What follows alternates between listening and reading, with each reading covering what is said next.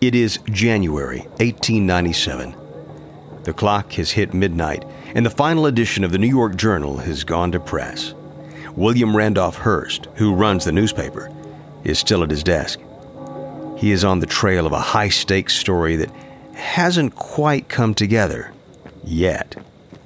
Just then, an editor bursts into Hearst's office waving a scrap of paper. "Boss, it's a cable from Havana. Frederick Remington." "Finally."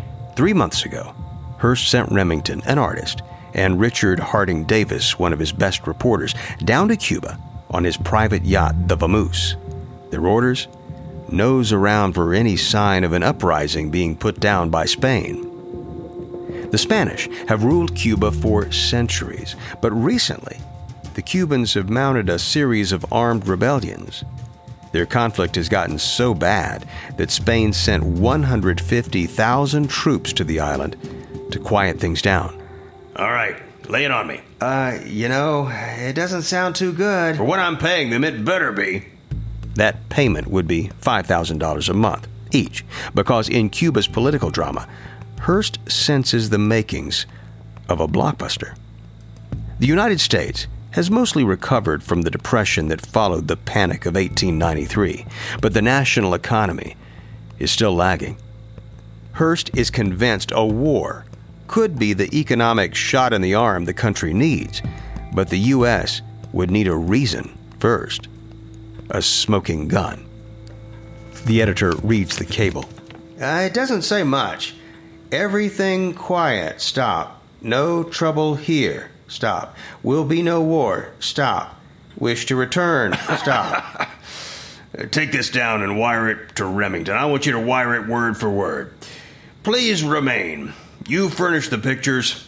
I'll furnish the war. The editor nods obediently and hurries off to transmit the message. It's a telegram that will change the direction of America and open up vast new possibilities for the ambitious Hearst. Once again, Hearst is ahead of the curve. He's not going to wait and write about an explosion if it happens. He's already bought and assembled a collection of powder kegs. Now it's just a matter of someone lighting the fuse.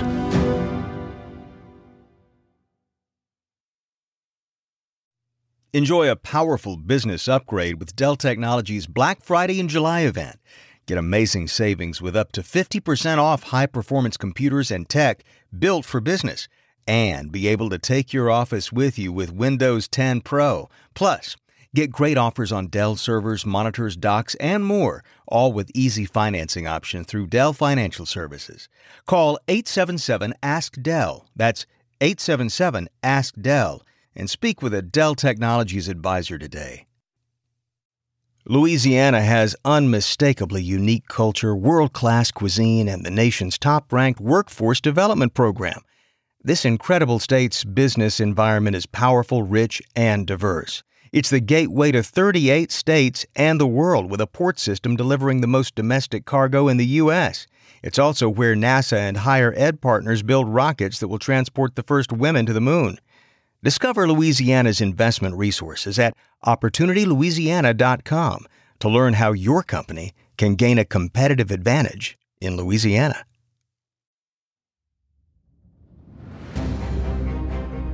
From Wondery, this is Business Wars. I'm David Brown.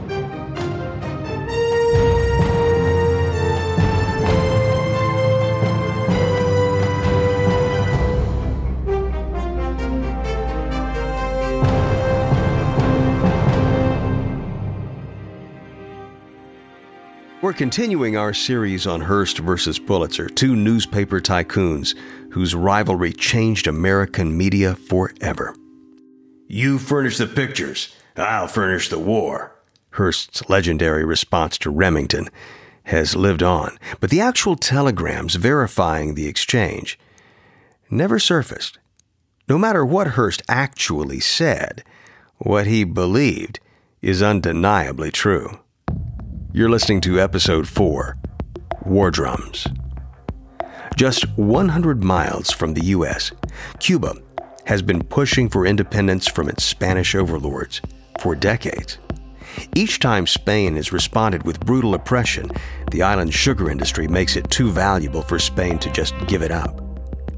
In 1897, Prime Minister Antonio Cánovas del Castillo doubles down in a speech that shows just how hard Spain will fight to keep Cuba in its dwindling empire. The Spanish nation is disposed to sacrifice to the last peseta of its treasure and to the last drop of its blood of the last Spaniard before consenting that anyone snatch from it even one piece of its territory. A short time later, Del Castillo is assassinated by an Italian anarchist. His death plunges Spain and its territories into a period of confusion. The U.S. has not gotten involved in the conflict in Cuba, but many Americans embrace Cuba as a freedom-loving country whose people are being brutally oppressed by corrupt Spanish imperialists clinging to power. Hearst sees a win-win: military intervention with both a human rights purpose and a way to stimulate the economy. Hearst has more boots on the ground in Cuba and better intel on the rebellion than the government or the U.S. Navy. All he needs is a tip from one of his special commissioners on the island. That's the trumped-up term he uses for journal reporters, by the way. Makes them sound almost like diplomats. Every one of them knows the goal. They want to uncover proof of a cause worth fighting for. They want to persuade the White House to act. By August of 1897, the rebellion has dragged on for months, with periodic coverage in the American press. But the situation has become as stagnant as the humid air parked over the eastern seaboard. Hearst is desperate for his ship to come in.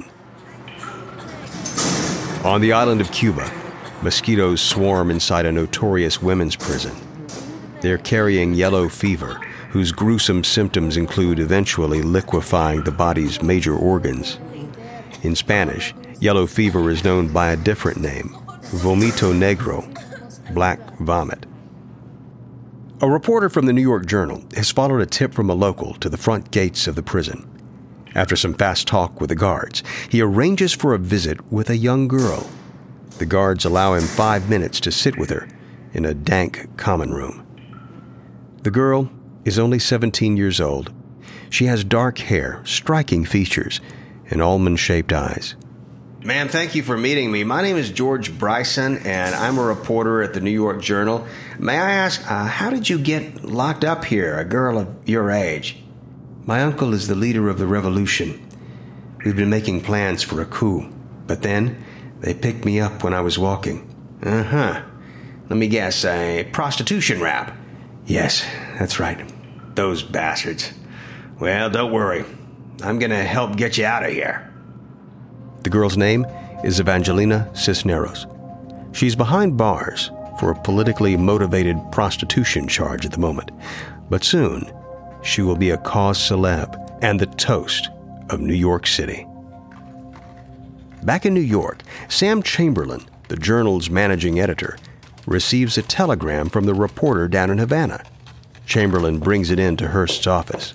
Hey, boss, did you see this cable from Bryson? Evangelina Cisneros, pretty girl of 17 years, related to President of Cuban Republic, is to be transferred from Cuba to a prison on the African coast to serve a 20-year sentence. Look at this. Remington sent a sketch. Hearst takes the page. The girl is beautiful.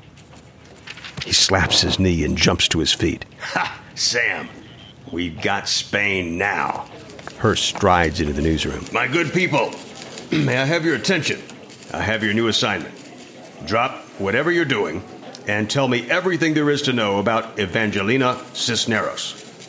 Who's she? The pride of the Cuban Revolution, that's who. And the hope of this newspaper and the entire U.S. of A.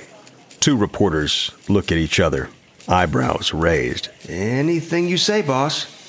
The key point for Hearst, and soon for his readers, is Evangelina's appearance. One early report calls her the Madonna of an old master. She's inspired with life, but plunged into Hades. To Hearst, Well, Evangelina is the very picture of a damsel in distress, the perfect symbol of Spain's exploitation of the Cuban people. The crusade to free her surpasses any of Hearst's previous self-promotional campaigns. Staffers soon grow cynical about their boss's fervor. One reporter mocks Hearst behind his back for behaving as though he's Sir Galahad rescuing a helpless maiden. Hearst's coverage embraces the most salacious element of the story. Evangelina, the Journal reports, has resisted the sexual advances of a leering prison commander. The paper anoints her the Cuban Joan of Arc. Hearst goes out and gathers letters of support for her cause from prominent women, including Clara Barton and Mrs. Jefferson Davis. A petition drive to set her free racks up 10,000 signatures. At cocktail parties, Hearst holds court and works Evangelina into every conversation. One of his so-called special commissioners in Cuba has gotten a hold of her prison diary. Hearst orders it serialized in the Journal. Evangelina tells all, read her Cuban prison diary only in the New York Journal. Thousands of women across the country signed petition to free the girl martyr. Evangelina is ultimately freed, and it's thanks to the Journal. The paper actually engineers her escape from prison by resorting to a tried and true tactic. The reporters bribe the guards. While the headlines blare and copy spills as if this is all breaking news, in fact, it's all elaborate stagecraft engineered by Hearst himself. The Journal is covering itself, promoting what it did from the prison gates in Cuba to the streets of New York City. The Journal flies Evangelina to New York for a grand coming-out party. Thousands cheer Evangelina in an open-air rally at Madison Square Park. Newly liberated and dressed by Hearst in a white couture gown, Evangelina dines on steak dinner at Delmonico's surrounded by socialites. Stories about her U.S. trip are bannered across the top of the front page for days. Why should America go to war against Spain?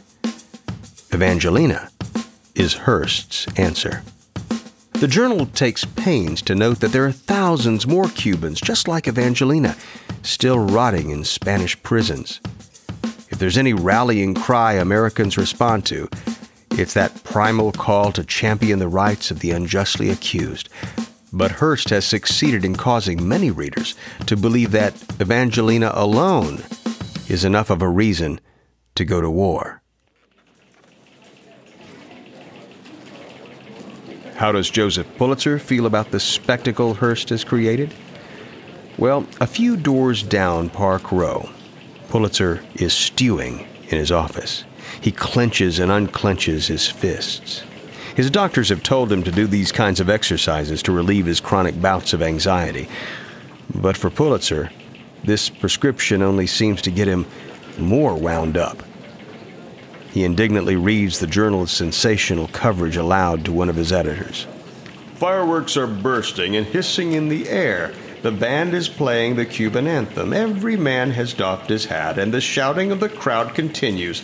The girl stands like a beautifully chiseled statue, motionless, awed.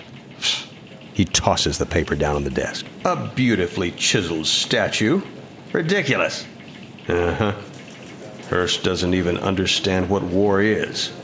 I do. Pulitzer knows the human toll of war. In fact, he was born a year before the Hungarian Revolution of 1848, and growing up in its aftermath, he experienced daily life under martial law. As a young man, he served in the Civil War on the Union side, fighting in bloody battles at Appomattox and in the Shenandoah Valley. Hearst, on the other hand, sees it as just a financial opportunity. He's like an overgrown kid excitedly pushing toy soldiers around a map of the world. Pulitzer wonders how he's come so far from the simpler crusades back in St. Louis.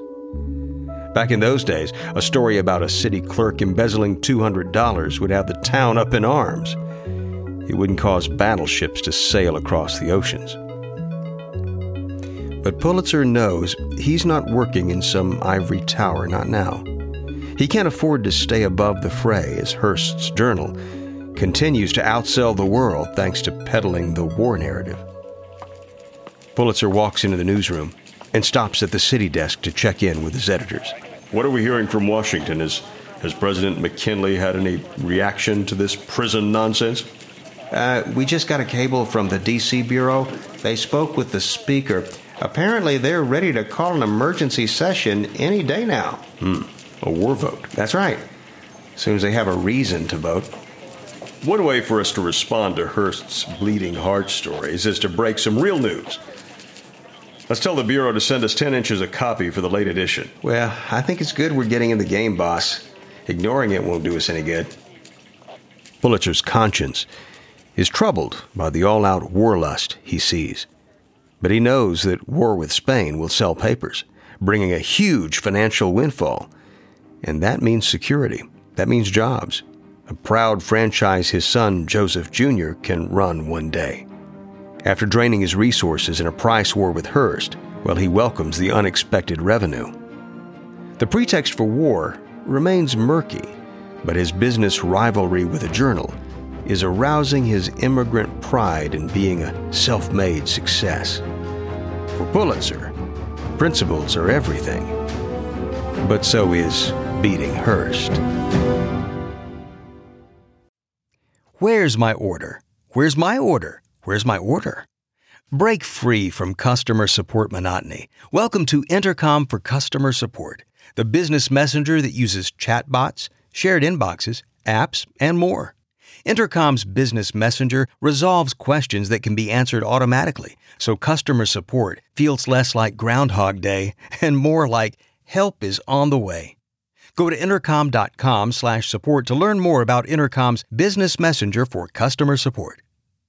Birthdays, holidays, promotions, getting that last sprinkle donut. There's a lot in this world worth celebrating, but nothing is worth celebrating more than knowledge, especially knowledge that will pay off, like understanding how compound interest works, knowing how to check your investment professional's background, or figuring out your risk tolerance, or finally understanding all those terms your friends keep throwing around like ETF, ESG, and ICO. Go to investor.gov today to learn about these investment products and more. How much do you already know about investing?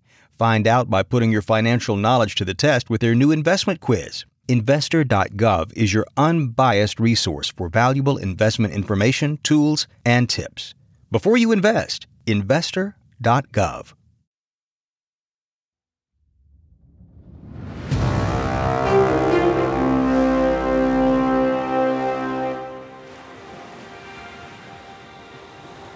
It is the night of February 15th, 1898. The wind is calm, and the waters of Havana Harbor are still. The USS Maine dropped anchor in the harbor a couple of weeks earlier, part of a U.S. Navy deployment designed to ratchet up the pressure on Spain. Only a couple of night watchmen stand on the deck. Captain Charles Sigsbee and nearly 300 seamen under his command are asleep below decks. Captain Sigsbee is writing a letter to his wife. It has been an uneventful day, and the waters are still.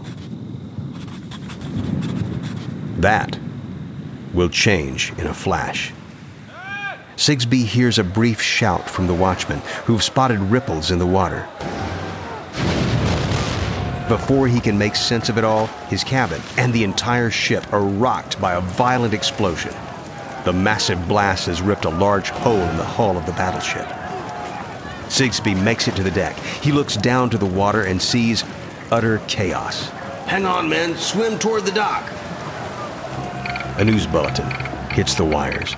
The Navy warship has been destroyed in a Cuban harbor. More than 260 American seamen are missing and presumed dead. The explosion did its damage in the blink of an eye, but the controversy over who blew up the Maine and what the U.S. should do about it will drag on for weeks. Washington and the nation debates whether it was the Spanish or just an accident. Experts painstakingly conduct an investigation, but it's like holding back a dam trying to tell the public to be patient.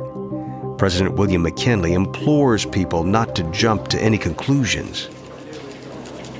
Back in the World newsroom, Pulitzer is fretting over an editorial. He suspects Spain was behind the sinking of the Maine. And the time, he thinks, has come.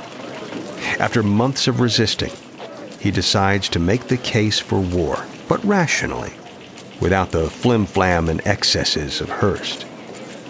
Pulitzer begins dictating the editorial to a clerk. God forbid that the world should ever advocate an unnecessary war. Boss, one suggestion. Let's make the point that this should be done efficiently, nothing that needs to drag out for years. Absolutely. With these islands captured, the affair will be over and Cuba free. It would hardly be a war, but it would be significant. In the Journal newsroom, Hearst holds a copy of the World. Have you guys seen this? Even ponderous Pulitzer's on board the train. Send a fleet to Cuba and Puerto Rico, he says. In and out. Bing, bang, boom. There's a Bronx cheer from the assembled editors. Well, it takes a lot to budge the old codger. But credit where it's due. He snaps his fingers to an editor, who gets ready to take dictation. Our attack of the Journal will be much sharper, of course. This is our lead editorial, and I want it teased out front. Get this down. A good war might free Cuba, wipe out Spain, and frighten to death the meanest tribe of money-worshipping parasites that has ever disgraced a decent nation. On the streets, the newsboys yell out the lustful headlines. Cut Spain down to size. McKinley needs to put Spain in its place. Read all about it in the Journal.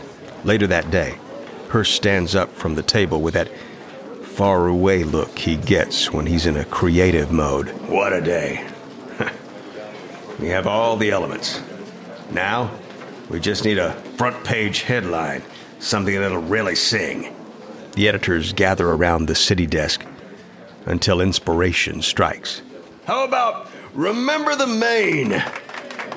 After a pause, an editor chimes in with the topper. Remember the Maine, the hell with Spain! Hearst beams and raises his fist triumphantly. Remember the Maine, the hell with Spain! Run it! Although they both now support U.S. intervention in Cuba, Hearst and Pulitzer are, as usual, on different wavelengths. New Yorkers can understand that, even with their eyes closed. Investigators still puzzled by Cuba blast. Congress cautions McKinley. Read about it in the World. U.S. warships out for revenge. A dozen of them fill Cuba's harbor. Read it in the Journal. On April 20th, 1898, Congress declares war. Even though Hearst, Pulitzer, and many other newspaper editors have been beating the war drums, plenty of people remain unconvinced of the need to send U.S. forces to Cuba. Wall Street opposes the idea. Investors and businessmen say the economy remains fragile. They worry about the country getting distracted fighting a war an ocean away. Other companies, like those that rely on Cuba's sugar industry, are lobbying for the U.S. to intervene, and a growing number of Americans just 3 or 4 generations removed from their own revolution are inspired by the Cuba Libre movement. Soon, it's not just the newspapers making noise about freeing the Cubans being the right thing to do. The Spanish-American War, as it comes to be known, lasts only a few weeks. American forces overwhelm Spain. It's a rout that, truth be told, doesn't make nearly as good a story as the frenzy building up to the conflict. Hearst and Pulitzer have been waging their own battle from a distance. The two moguls will meet in person only one time, and not until many years after the war. But that doesn't diminish the sweetness of any day's victory, and this day belongs to Hearst. He pours champagne for his editors, clerks, anyone with an empty glass.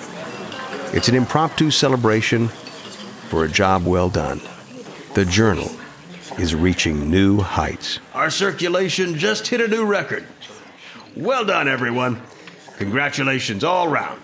An editor pops in. I don't want to interrupt the good times, but we need a new headline for the A1. I've got one. How do you like the Journal's war? It's been a boon for both papers. Hearst and Pulitzer have quadrupled their normal sales. But it comes with a cost. Their tactics in manipulating government and public support for the war has opened a Pandora's box. The public's distrust of the media will dog them for years. Uptown, Pulitzer is in the parlor of his 73rd Street townhouse sitting with his wife, Catherine. They're sharing a rare, quiet moment. The Upper East Side may be quiet, but a storm is brewing inside Pulitzer. His wife treads delicately. At lunch today, the whole table next to us got up and left the restaurant when they noticed I was sitting there. People are quite upset about this yellow journalism, Joseph. Hearst is the yellow one. I still think fighting for Cuba was the right thing to do, Catherine. You have to understand it. And our reporters found evidence that a Spanish mine did hit that battleship. Do you have to call them murderers, though, on the front page? We sometimes tell unpleasant truths, Catherine. This is what newspapers must never be afraid to do. Catherine has no reply. She can see how torn her husband is as he continues to wrestle with his role in stoking the war. Soon, the World and the Journal both see their circulation and revenue numbers return to pre-war levels. But the paper's heavy spending on the war effort soon catches up to them. Hearst and Pulitzer need to cut costs to erase the deficit. But of all the places they could lighten their bells, they decide to target the most vulnerable link in the World and the Journal distribution chain: the street hawkers responsible for putting their product in the hands of the public, the newsies. After all, how likely are these ragamuffin kids to push back? Well, as it turns out, pretty likely. On the next episode, the pitched battle over the young hearts and souls of the newspaper game. It does not go how Hearst and Pulitzer thought it might. I hope you enjoyed this episode of Business Wars. We invite you to subscribe on Apple Podcasts, Stitcher, NPR, iHeartRadio, or wherever you're listening right now. You'll find a link on the episode notes. Just tap or swipe over the cover art, and you'll also see some offers from our sponsors. We hope you'll support our show by supporting them. If you like what you're hearing, we'd love for you to give us a 5-star rating and review us. Be sure to tell your friends and show them how to subscribe while you're at it. Another way you can support the show is by filling out a small survey at Wondery.com/survey. I'm your host, David Brown. Dade Hayes wrote today's story. He's a contributing editor for Deadline and the author of Open Wide. Karen Lowe is our senior producer and editor. Edited and produced by Jenny Lauer. Sound designed by Bay Area Sound. Our executive producers are Marshall Louie and Hernan Lopez for Wondery. Hey, I'm Mike Corey, the host of Wandery's show, Against the Odds. In our next season, I'm telling an amazing true story about American sailors who wrecked their ship off the coast of Africa in 1815. They're captured by a nomadic tribe. To escape, they will need to cross the largest hot desert in the world to reach civilization. They will battle against blistering heat, inhumane conditions, hunger, and thirst. Their heroic fight to get home will have a much greater impact than just on their own lives. It will influence a future president and change the course of American history in ways that are still felt today. This is the true story of the men who made it, and it's one that you don't want to miss. Subscribe to Against the Odds on Apple Podcasts, Amazon Music, the Wondery app, or wherever you're listening right now.